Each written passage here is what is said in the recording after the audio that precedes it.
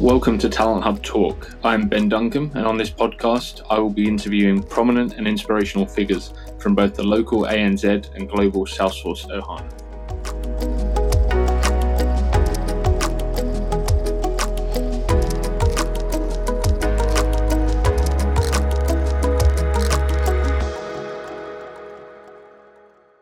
Tired of wasting time on tedious processes? Try FormAssembly, the secure, all-in-one Salesforce-connected data collection platform. FormAssembly helps customers streamline and automate data collection processes, enabling organizations in all industries to save an average of 55 hours each week on manual data entry. Using the platform's new workflow builder, non-technical users can map entire data collection workflows, eliminate inefficient processes, and make better, faster decisions, all without code or help from IT. Visit www.formassembly.com/talent hub to learn more about the number one enterprise data collection platform for Salesforce. In today's episode, I'm joined by Nick Briner. Nick is the head of business operations for a company called Filevine out of Utah. Through the episode, we explore Nick's view and take as a Salesforce hiring manager hiring for an entry-level Salesforce professional.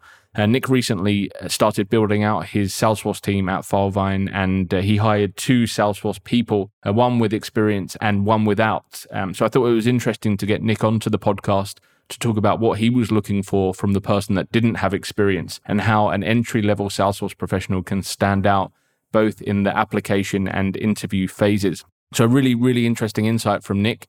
And if you are looking to make your break in the Salesforce ecosystem, I highly recommend listening to this episode. I hope you enjoy it. And if you do, please do subscribe for future episodes that are coming through. So Nick, thank you so much for joining us. Yeah, thanks for having me. Glad to be here. This is your first appearance as a guest on the podcast, but you have been mentioned on the podcast before. I think you heard your name mentioned a few weeks back. Yeah, when you and Ben Fuller were talking about the associate or the junior admin positions, my name came up. It made me kind of chuckle because you talked about me as if everyone would know who I was.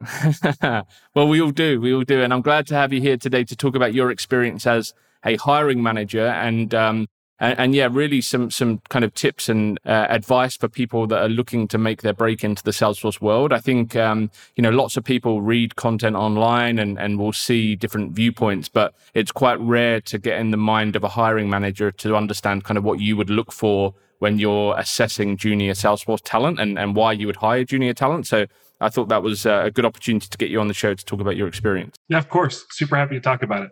I'm passionate about this, so I'm eager to talk about it. Excellent. Well, let's start firstly looking at your career a little bit. So how did you find your way into Salesforce? And I guess kind of what did you do beforehand and what kind of roles have you held since you've been in the ecosystem? So I kind of fell into Salesforce. My path was kind of a little weird. I was in healthcare before, like not even system stuff, like patient care. I was taking care of patients. And I had an older brother who fell into an admin role kind of by accident. And he had been telling me for years, like, Nick, you need to try this Salesforce thing. You'd be good at it. You'd like it. You should do it. And I blew him off forever because I was like, that looks weird. And the stuff he was saying just sounded too good to be true. But after a while, he convinced me. And so I spent a couple months and grinded out the first Salesforce certification, which was really challenging, but managed to get it done and started going to like user group meetings, was going to conferences. Like they have a conference called Snowforce here in Utah. I went to that. And through some of the connections I made, I was able to, and my older brother helped me with this a lot too. I got connected to a company that was looking for a backfill for an admin position. They were willing to take a chance on me. I impressed them enough during the interview process that they said they wanted to go with me. And so I was able to break in that way as kind of a solo one-man admin team for this software startup. The company is called Filevine. It's actually where I'm at now. I left and came back. Okay. A boomerang. Yeah, I did a boomerang. So got into Salesforce that way. And since then, I've held mostly admin type roles. So I was kind of a mix of a sales operations and Salesforce admin person at Filevine my first time. And then I left there and went to some different companies between then and when I went back, where I held basically various iterations of Salesforce admin, senior Salesforce admin type titles. This position I have at Filevine now is my first time where I'm kind of leading a team and managing a lot more that way. And knew right away that I wanted to use that as an opportunity to bring some more junior people in. Yeah, nice. It was interesting what you said at the beginning about when your brother was trying to talk you into Salesforce and you were like, oh, this is a little bit weird, not for me. I've had a similar experience recently trying to encourage my sister into the Salesforce world. And I think it's quite, she hasn't gone too deep. She's been playing around with Trailhead and stuff, but she's like, oh, why would someone need me to do this? Like, why would someone need me to do a password reset? Why would someone need me to add a field? It all seems pretty easy. And that's like the initial stages. People are like, how can people get paid money, like really decent salaries for this quite basic? And unless they dig a bit deeper and get that passion, they kind of don't understand it. So it can be quite hard to talk people into Salesforce initially until they kind of really explore and go under the bonnet. Right. And what people don't realize, and I didn't realize, is that that's not what you're getting paid for to add a field. Yeah. Though that is part of it, because half the executive stakeholders, even though it is really easy, don't know how to do that. So that is one part of it. But the other part of it is that they're paying you to just own the system and to be the person who they can send those questions and send those problems to, and to be the person who's going to understand the entire business context. Mm-hmm. That's really where the value comes in. Yeah, maybe I needed to sell it better to her. Yeah. My brother, what finally got me across the line was when he started telling me about some of the problems he was solving day to day and the types of people he was working with and the amount of people he was working with. Like he was working with people in sales, marketing, just all over the place. And I was like, that sounded fun. It just sounded fun. And the types of problems that he was solving were the types of things I dreamed about solving. So it was an easy sell at that point. Nice. You've moved into this management role and you mentioned, you wanted to kind of give back and help people on that journey. So what was it though that kind of gave you the desire or the idea to hire someone without experience recently when you went to market for a team member? So it was two things. One was, like I said, someone took a chance on me and I have benefited immeasurably from that. So I wanted to pay it forward a little bit. So that was part of it. The other part of it was just that it's also a good fit for what I as a manager need right now. Like I have a lot of different Salesforce work I'm doing right now, from projects to more day-to-day type stuff like resetting passwords for users. And a lot of the stuff I'm doing, I could very easily hand to someone who's an entry-level person. Like you don't need experience for me to train you how to go and do a password reset or do some data cleanup or create a user, like just a lot of that type of stuff. So I'm in a really good position to be able to have someone that I can give some of that work to, while also having the flexibility to have them take on other smaller projects along the way. Just it fit the business needs I have really well to have a junior admin. I also should say that I hired an admin as well. I hired for two positions. So I've got a more senior and a more entry level person. I shouldn't say senior, more mid, really. So I could have a bit of both. But yeah, it just made sense from a business perspective. Well, I mean, that does make sense for someone that is an advocate of Salesforce and understands and wants to pay it forward and all of that. But in my experience, a lot of the time dealing with hiring managers, they want often the most experience they can get for their budget. So how did you sell that to the business? Because you're basically saying, look, we don't need to, like, there might be people out there that have more experience, but we don't need them right now. We need someone that's junior and that we can train and grow.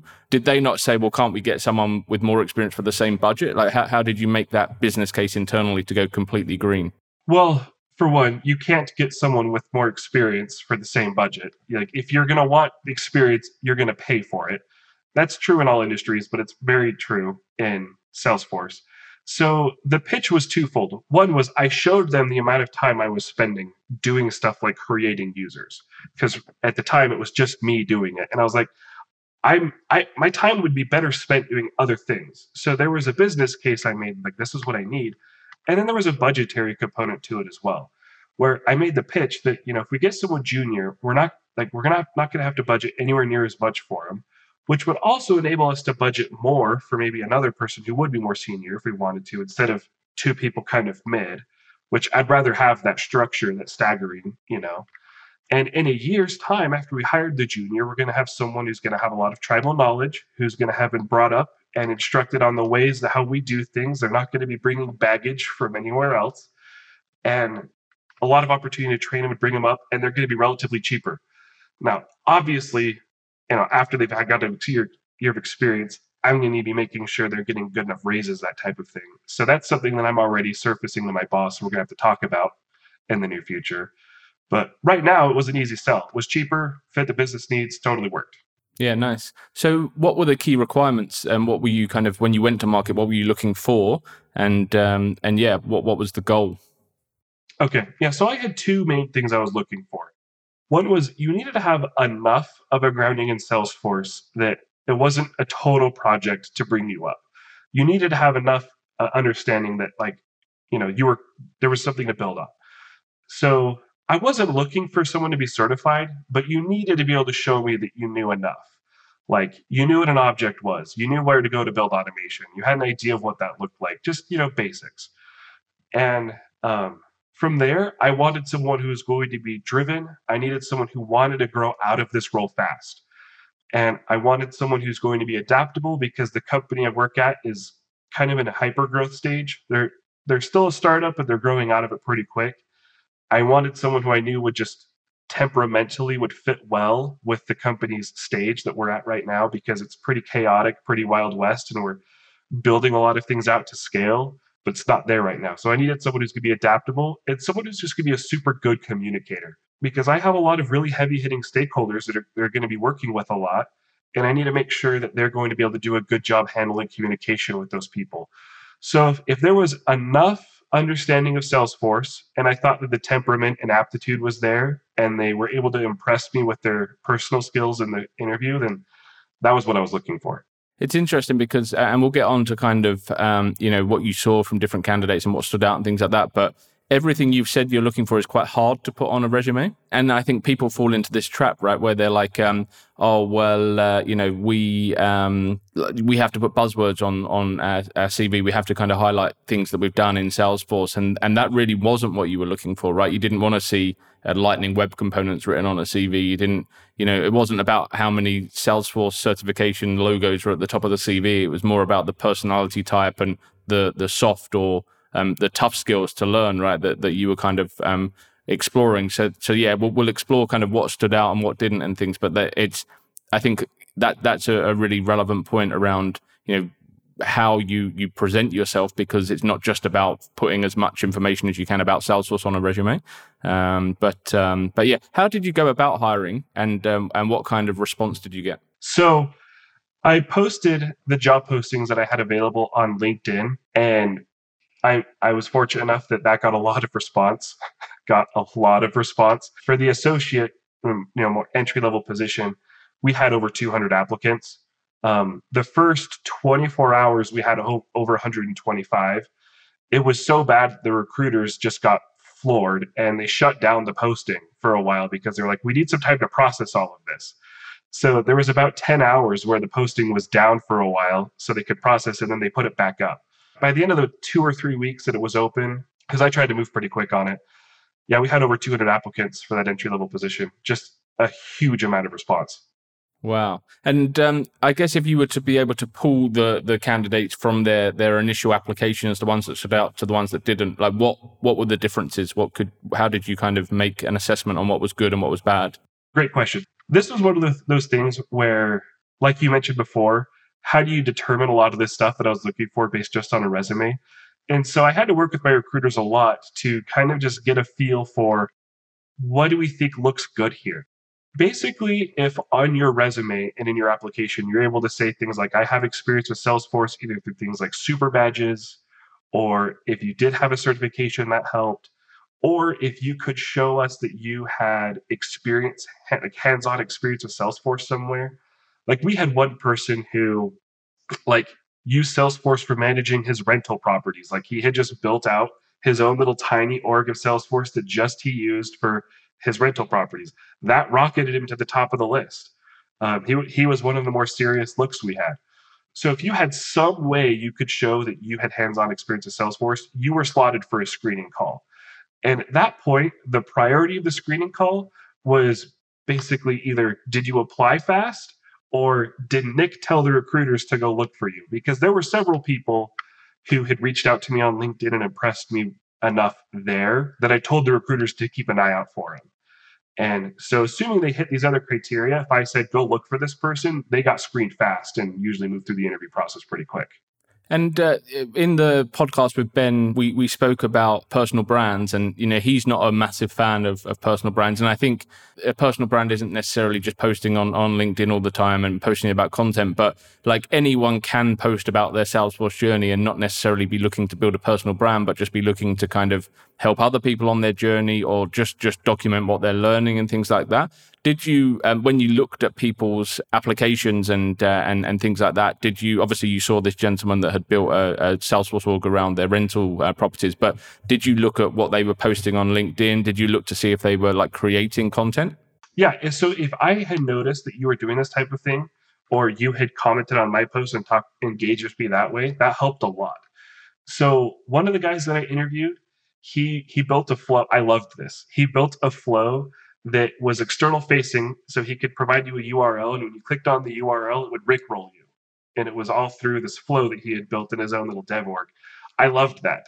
And even though when I saw that, I was pretty sure I knew who I wanted to hire, I made sure we interviewed that guy because it impressed me so much. So I definitely agree with Ben that spending a ton of time building a quote unquote brand on LinkedIn is not necessarily helpful when you're at the early stages of your career. But at the same time, making sure you have a presence there, that you are talking about your journey, that you're engaging with people, especially people like me who are hiring, that goes a long ways. We notice. And if you were someone who I had seen posting on LinkedIn a lot about Salesforce, and then you applied, it was more likely that I made sure to take a look at you. Yeah, absolutely. So then what about interviews and then also follow-ups from interviews? Like what went well through that process and what didn't go so well? So like I said before, if you got to the point where you were interviewing with me, we had basically already decided that your technical skills were probably good enough. So I would kind of do a check to see tell me why you're looking to move into Salesforce. Tell me where you feel like you're at with Salesforce. One of the questions I would ask is where do you feel like you're strong with Salesforce? Where do you feel like you're weak? But past that, assuming that those answers were good, I was asking a lot more personal questions, like how do you like for critical thinking skills, that type of thing. So I would ask people questions like, tell me about a time where you handled a project that had a lot of ambiguity, like how you managed that, maybe anything you learned from going through that. And so I was looking for people just who were able to answer those questions well, give me thorough answers to those questions. And the personal skills was a huge part of it. So things that went well were when people were able to give me detailed answers to my questions. The things that didn't go well were some people, it was clear that I don't want to say casual, but it was obvious they hadn't put a ton of thought into the whole process. For example, I had some people who I would give them 10 or 15 minutes at the end of the interview to ask me questions. Say, what questions do you have for me about the job, about Filevine, about me, whatever. And some people would ask me one question and they were good. Mm-hmm. Mm-hmm. And so 10 minutes, we have 10 minutes left and I'm ending the interview because they've got nothing else they want to ask. If that happened, you didn't get the job. Yeah, it's interesting. We posted about that recently, and some people were commenting you shouldn't be judged. You may have got everything answered in previous rounds and things like that. But there's always got to be a question that comes out of some sort of conversation, right? Like even after this, I'll question something you've said just because it's natural to be inquisitive around just exploring things, right? And I think it just shows that you've listened and you're interested. I think that's so important. And they don't all you should always go into an interview with some planned questions, but there should always be things I imagine that would come up in a discussion that you would want to explore further. Totally. Yeah. Because I had some people ask me questions about my journey. I had someone ask me hey, Nick, it looked like you were in healthcare before and you moved into Salesforce. Tell me about that. I loved that because it showed that they had researched me and they were giving this thought. So like you said, you should absolutely go into these interviews with some questions planned, but it should be pretty easy for you to come up with your own questions along the way too. Sure. You mentioned strengths and weaknesses on Salesforce. So give me an example of a good answer to that and a bad answer. Okay. So great question. So when I asked that question, I'll give you the example of, so Paul is the one who, guy named Paul is the guy who ended up getting the job. I'll tell you how he answered the question. So he told me that he was still working on flows. That was where he felt like he was weak. He was working on flows. He still needed to get his head wrapped around automation. But where he felt like he was pretty good was with how Sales Cloud worked. So like how opportunities worked, how leads worked, how just kind of the functionality there was put together. He was able to go into details of all those different things, which was awesome. And a bad answer to that question was if someone said something, and I got some version of this answer so many times, was I'm good in the setup menu. Like I know where I can go open the setup menu and I know where to go and find things in there. And I'm still working on like automation or something that give me some vague answer. Like that told me next to nothing about where you actually are. Paul was able to give me a detailed answer of the things he was in and where he felt like he had gotten things nailed down and where he wanted to work and why he wanted to work on those things he needed to work on. Yeah. That told me so much about where he was at, and it was awesome. Yeah, awesome. Yeah, that's a great response. And I think some people are scared to talk about areas of improvement or areas that they're not particularly strong, worrying that they'll be voted down. Like I had an interview process recently where someone kind of scored themselves 10 out of 10 on something. And they were interviewing with someone that was more senior than them, and they were like, "Well, look, I wouldn't class myself as 10 out of 10 on anything, because there's always room for improvement." And I think it's really important to be honest with your weaknesses and to be kind of show that you can self-reflect and you can kind of identify gaps to learn. And some people worry about that in an interview, saying, "Oh, I'm not great with flows yet, but this is what I kind of want to learn and develop." Because they might think, "Well, if I can't do flows, I'm not going to get this job." I'm hiring for an entry-level position. I'm not expecting you to know flows. And but I am expecting you to be able to evaluate yourself and evaluate your strengths and weaknesses. I totally agree. It's really silly for someone to disqualify themselves that way. Yeah, go ahead and be upfront with your weaknesses. It's okay. I was if you had told me like I am comfortable with almost nothing in Salesforce, but here's what I'm working on, like that would have been okay as long as you could give me a detailed answer there and what you were working on. Sure. So out of all of the things that you wanted, in terms of like, yes, some fundamental Salesforce knowledge, like confidence, relationship, like being able to engage with the business, like what was the hardest thing to find out of all of the candidates that you spoke with? Great question. So the people who we ended up considering the most were the people who had communication skills down really well. So for example, they asked really good questions during the interview process. When they would ask me follow-up questions to my questions to make sure they understood what I was trying to ask them. They were really good listeners. They understood what I was asking. They checked to make sure that they were answering my questions, that type of thing. And also, they were just personable and friendly. Yeah. So all the people who were the finalists that were like who we really ended up who were really looking at, it was because they had really good communication skills. That was the hardest thing. I had a lot of people who I felt like were smart enough, but I would ask myself the question, if you're going to be put in front of someone like my VP of sales or one of my marketing VPs, am I confident that that VP is going to walk away from the interaction happy? Do I feel like they're going to enjoy having talked with you? If I wasn't confident of that, it was a huge problem. Now, I'm not saying that you needed to be amazing at this. I just needed to feel like there was a good enough base there that I could coach you and work with you on it if there were some weaknesses. But I needed to not be worried that you were going to be a problem with like being awkward or something. Sure. So did you, now if you reflect back, you've made the hire, they started today, the day of recording. Were there people that were more qualified from a Salesforce perspective that didn't get the job than the person that did? Yes. Yeah. So Paul, who got the job, I don't want to say he's not smart. He's crazy smart. There's a lot of reason we hired him, but he's not certified. And there were a lot of people that I interviewed and looked at very closely who were certified and had experience in things like building flows. And he doesn't have experience building flows right now. He's good technically, but there were definitely other people who had better technical skills. But Paul, what really set him apart was just his communication skills and how personable he was. And that was the deal sealer. So that was really the standout for him was how he presented, and you could see him in front of that VP and making an impact, a positive impact. Yeah, like every single time that I had so how the interview process worked was you interviewed with me, and I have another teammate right now who reports to me. Her name's Tavai. The two of us would interview you, and assuming that went well, I would have you interview with some people in sales operations just to kind of get a team fit. And then the final interview was my boss, who's the VP of finance.